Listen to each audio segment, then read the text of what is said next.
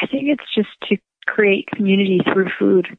So really tell our stories and connect people and hopefully get them to think about like bigger issues as well. Because it really does bring people together. It's universal. Everybody has to eat.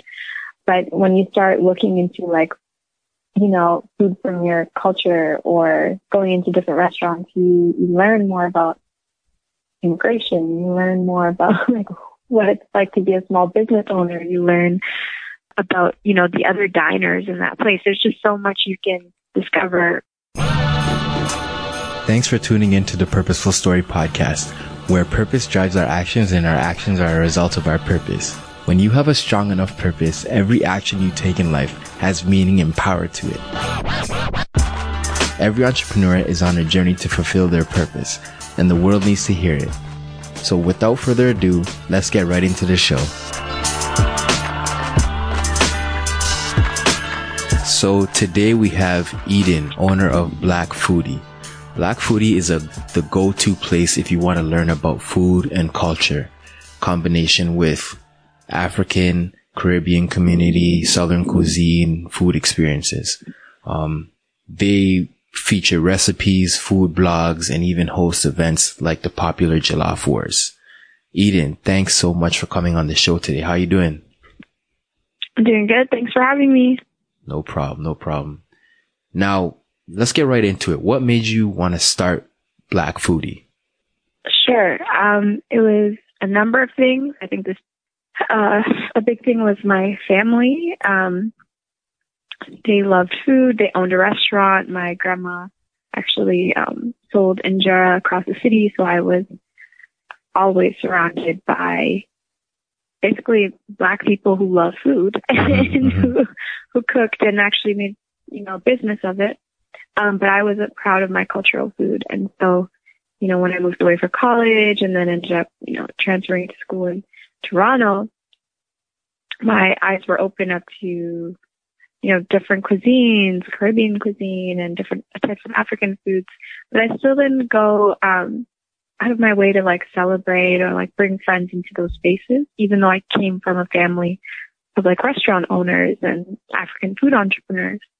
Until I had a really bad experience celebrating my birthday at a European restaurant where I felt that the service was racist and that we would have never been treated the way we were had it not been for our skin. And that made me reflect on my own decisions, like the fact that I grew up with people who owned restaurants and hustled and did things with food, and I still didn't support those people as an adult.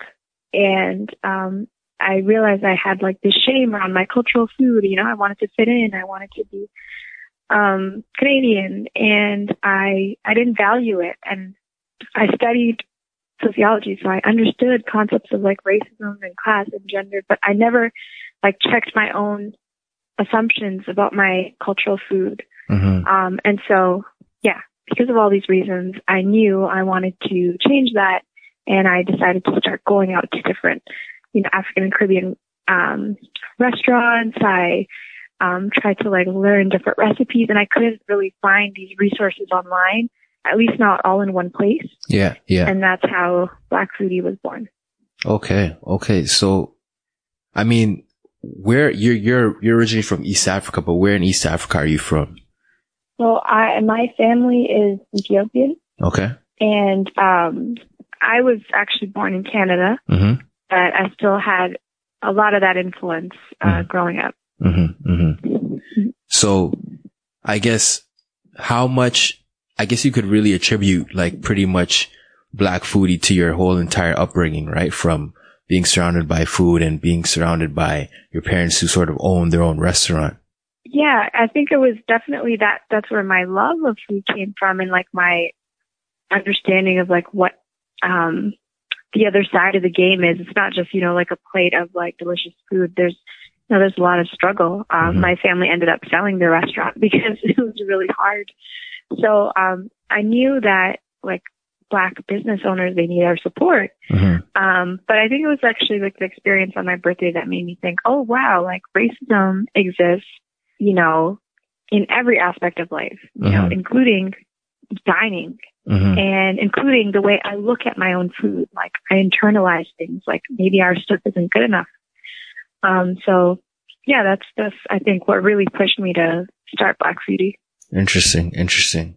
And I guess you said where you were living originally, there wasn't a lot of, I guess, ethnic oriented, restaurants and places to go to eat. Where did you live originally?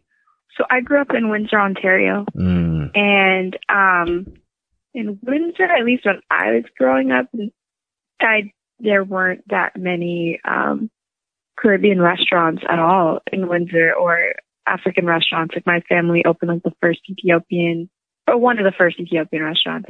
And, there weren't, it was a small city, so we didn't really have the kind of selection that a city like Toronto would. The cool thing though was Detroit was across the border. Nice. So I did get like little pockets of exposure to things as I grew older.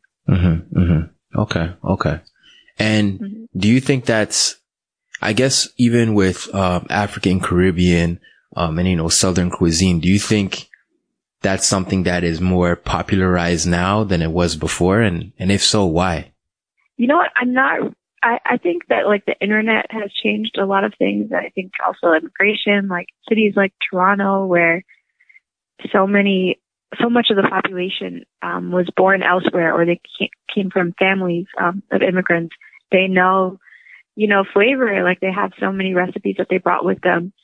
And now they started, you know, fusing Canadian flavors and with or Western flavors with, you know, their ethnic foods, and switching it up in the kitchen. So I do feel like things, I think at least Torontonians, their palate is a lot more adventurous. Like they're willing to try things that maybe somebody in Windsor in the 90s wouldn't have. Yeah, absolutely. I mean, the term foodie alone, you know, has really popularized, I guess, the exploration of trying different foods and stuff like that. So, I mean, it makes a lot of sense. That's true. So, you know, Black Foodie, your company has a pretty big following. What was the first initial step for Black Foodie? Like, what did you literally wake up one day and you're like, okay, let me just look for this restaurant and tell people about it, post on social media? Like, what was the first steps like? Well, I was in this fellowship program at Mars. And so I got the chance to like learn from different entrepreneurs. And, some of the first steps was actually trying to come up with a name and like testing out names with the people that were taking the program with me. And then, I bought a domain name and I did not know how to like build a website. So I had a friend help me out. But like the first thing I needed was images. I was like, okay, I need to show like Black people eating food or cooking food. And like there was nothing on the internet, at this time that was not cheesy or wasn't like one Black person in a group of like a sea of white people on the back. And, I had a photo shoot where I legit just invited people I knew and people I didn't know to come and eat food with me. And I was like, just dress nice. And I ended up having like a really great time and having like different, people from different parts of the diaspora, all come and like talk about the types of food that they had and model for me for free. Nice. So that was pretty nice. And that gave me like a bank of content. And also too, I got to hear their ideas of like what they would want to see or what type of food they grew up on or what restaurant they prefer. So that's interesting. You started off at Mars. Do you think, there's a lot of entrepreneurs over there that sort of, I guess, helped inspire, what Black Foodie is today? Like I'm sure being surrounded by so many, business minded individuals sort of influenced you a bit, right? Yeah. Like, I mean, a lot of the people in there, I guess I didn't get to engage with them one-on-one, but in the program, we'd have some speakers come in. And I guess it was more so like the mindset of the people in my fellowship program who were, really convinced, yeah, anything is possible. Mm-hmm. Like, that's a cool idea. Test it out. And they were really big on testing ideas and like, you know, failing fast and like moving forward. And that was something new to me. Like I never heard of that concept of just like, yeah, just try it out. Yeah, if you fail, it's okay. You learn a lesson and you'll take that into your next business. And that was cool. That definitely inspired me to keep pushing. Okay. So, the term foodie is really popularized now, like I said. Mm-hmm. What's your definition of a foodie? I think it's somebody who cares about the food that they put into their body and the experience they have around it. Mm-hmm. So it's not just like eating to live, but like living to eat. You know, like really wanting to go and have cool experiences around what's on their plate. Okay. That's a solid definition. Tell us about your best food experience. Like me going into a restaurant or like an event that I've, you know, hosted. But probably you going into a restaurant. I'd start there. Yeah. Oh, that's hard. So many, eh? So many good meals. Oh, okay. Like I had a really great meal kind of recently, like a month ago, in Ethiopia. I was visiting Ethiopia with my family and learning about the food there, and I hadn't been to Ethiopia in like 8 years. So it's been a long time. Mm-hmm. And, I heard of this one restaurant. My uncle was like, yo, you have to try this.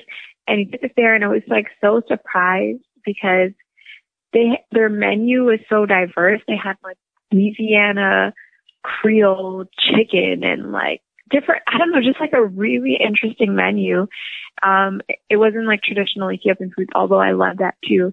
And then I got to meet with the chef, and the chef had actually, you know, been in the South in the U.S., spent most of his life there, and ended up moving back home to Ethiopia to set up this business. And the food was amazing. Like it was, and I've been to Louisiana too, so I was like, yo, this chicken tastes way better. Mm-hmm. So anyways, it was just really cool to see like, okay, yeah, like this Ethiopian man who moved to the States young, came back with all these flavors and like did it his own way, back home. And that was really cool to see just like how he brought his like life basically into his cooking.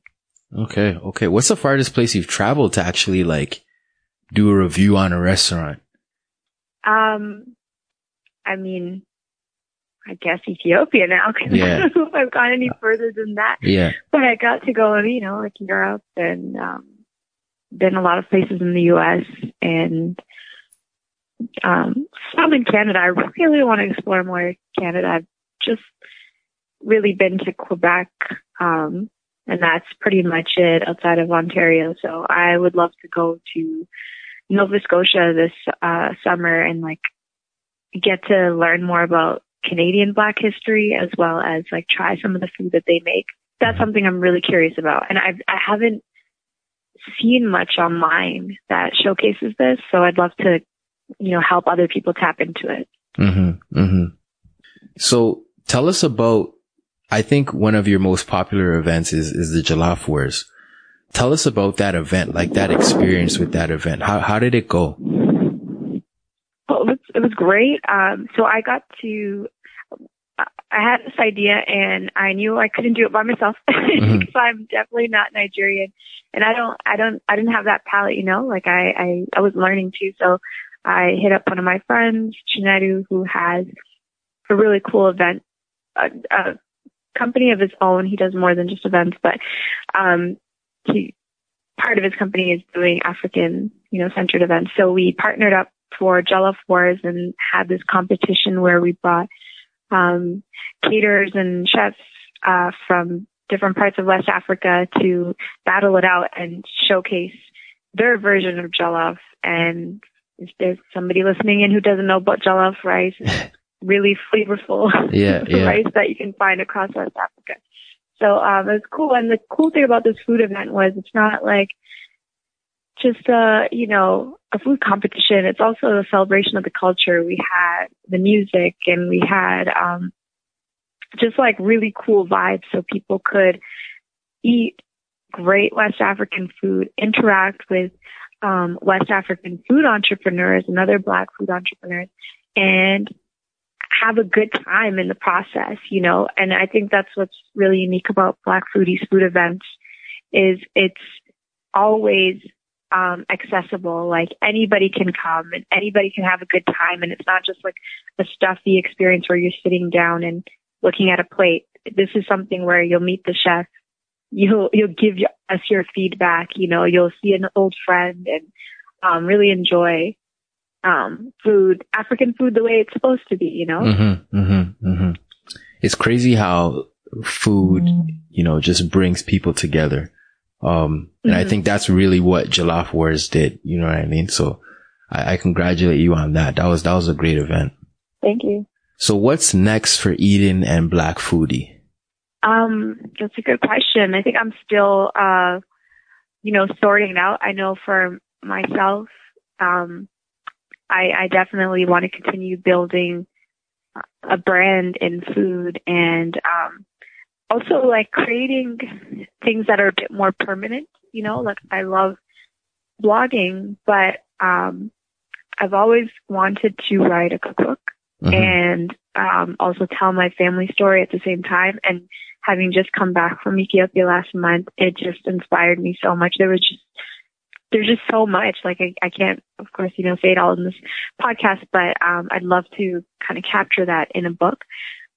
And then with Black Foodie, we're definitely going to be also focusing on the content more, like so creating better pieces and more content that really showcases the stories of food from the diaspora, as well as taking our events on the road. So, making Injera and Chill, which is a food party, a food-focused day party that celebrates East African food.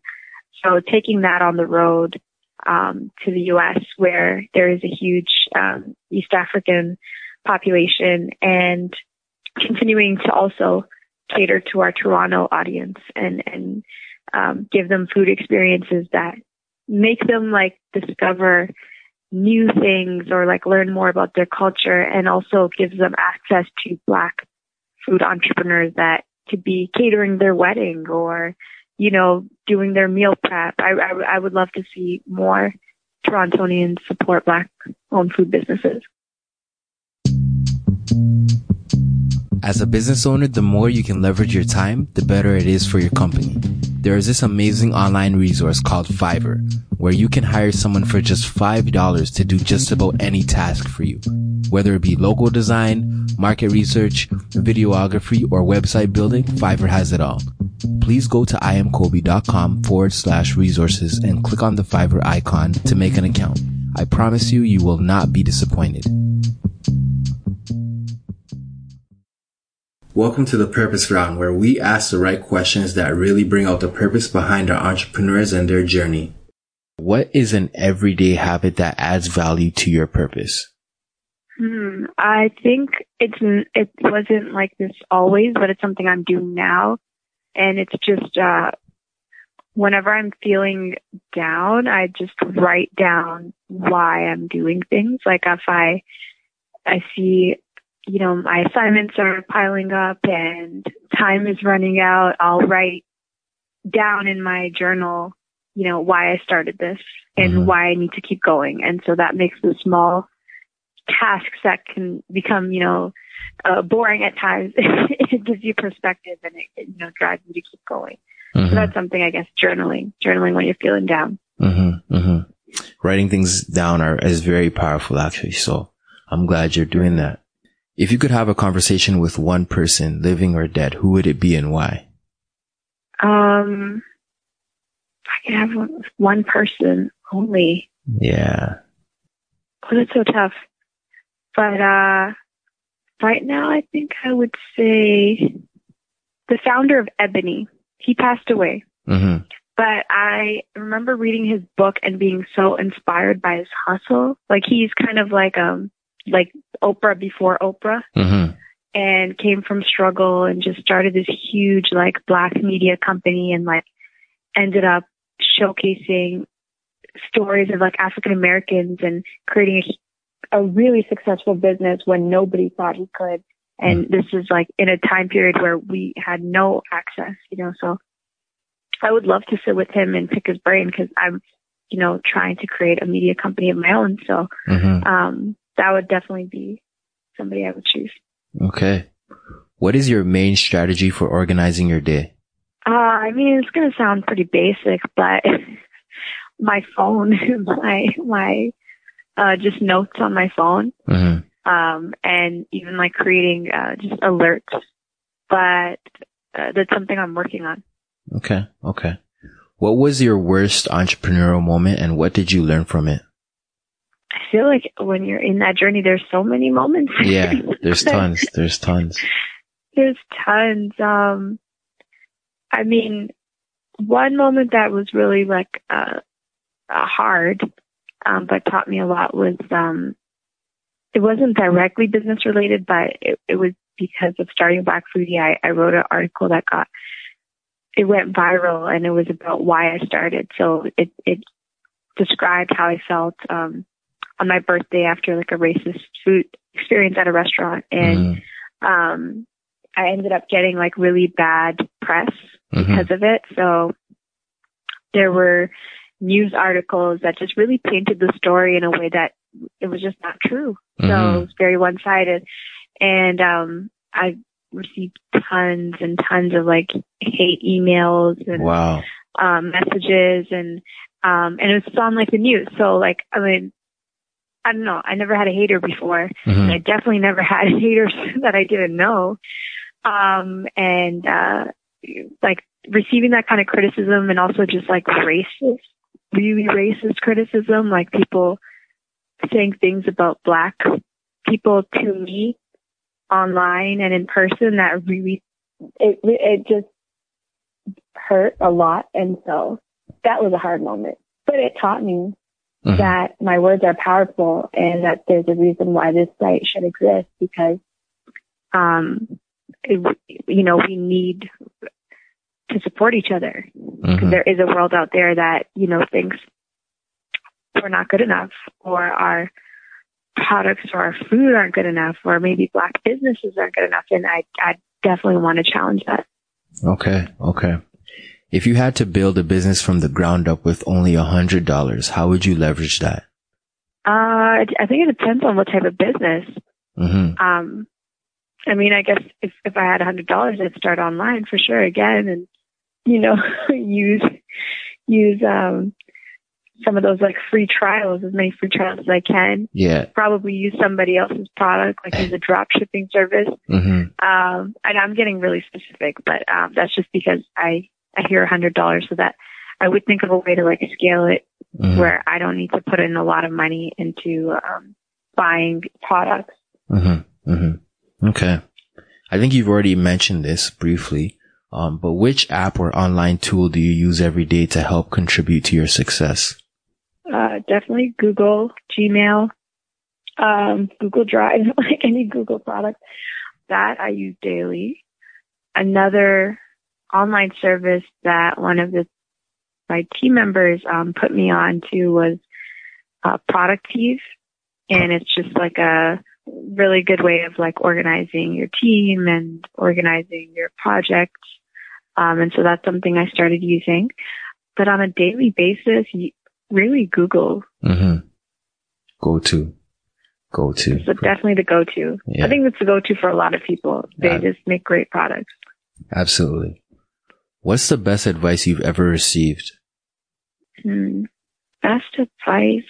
I think it was actually from a friend, and it wasn't like business related at all, but she just was like,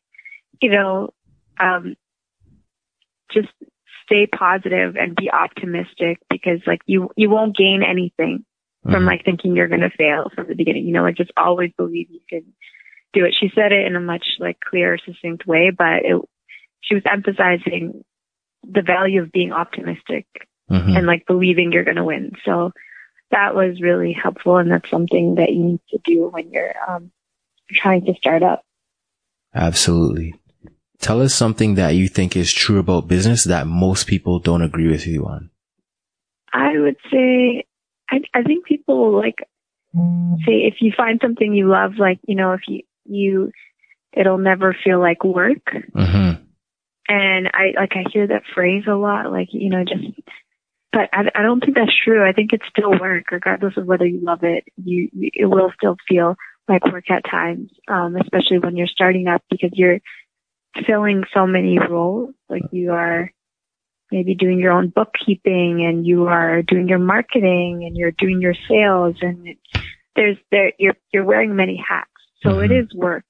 Mm-hmm. And it's not always the work that is the part that you're most passionate about. Mm-hmm. So, I would say, I'd say just have a more realistic, vision for what the struggle entails. Mm-hmm. How can the Purposeful Story family reach out to you or follow you on your entrepreneurial journey? So they can, reach out to me via Instagram. That's where I live. I'm always talking about food or doing something related to food and showcasing it online. Instagram is really, I think, where I'm most active, but if they want to reach out, they can send me an email, through my website, blackfoodie.co, not .com, .co, .co. So I think that would probably be the most useful places to start, the website or my Instagram, which is also blackfoodie.co, and add in the foodie. Okay. And what is your purpose as an entrepreneur? I think it's just to create community through food. So really tell our stories and connect people, and hopefully get them to think about bigger issues as well. Because like you were saying earlier, food really does bring people together. It's universal. Everybody has to eat. But when you start looking into food from your culture, or going into different restaurants, you learn more about immigration. You learn more about what it's like to be a small business owner. You learn about, the other diners in that place. There's just so much you can discover from picking up a fork. So, or maybe in, my case as an Ethiopian, not picking up the fork with our hands. Yeah, for sure. So I really hope to bring people together through food. Okay. Eden, I appreciate you coming on this show today. Thank you so much. Thanks for having me. No problem. And thank you, Purposeful Story family, for listening to the Purposeful Story podcast today. And remember, live with purpose, because purpose defines your actions, and your actions are a result of your purpose. Peace. That's all for this episode. I hope listening to this podcast left you with valuable information that either strengthened your purpose or helped bring you closer to finding your purpose. We all have a different journey in life, and this podcast is in support of everyone's purposeful journey. Thank you so much for tuning in, because without you, there is no Purposeful Story podcast. Please feel free to email me at info@iamkobe.com and let me know what you thought of this episode. To help spread the valuable information this podcast has to offer, all I ask is for you to subscribe to the podcast via the Apple Podcast app, Podcast Addict, Google Play Music, or Castbox. Give a rating and pass this podcast on to one friend that you feel could benefit from this information. Don't forget to follow I Am Kobe Talks on Instagram for updates on new episodes, and go to iamkobe.com/purposeful story for more valuable content. Special thanks to DJ Nana for the beats and Lala Writes for the editing. Before you go, please remember that purpose drives your actions, and your actions are a result of your purpose. Thanks again for listening. Talk soon.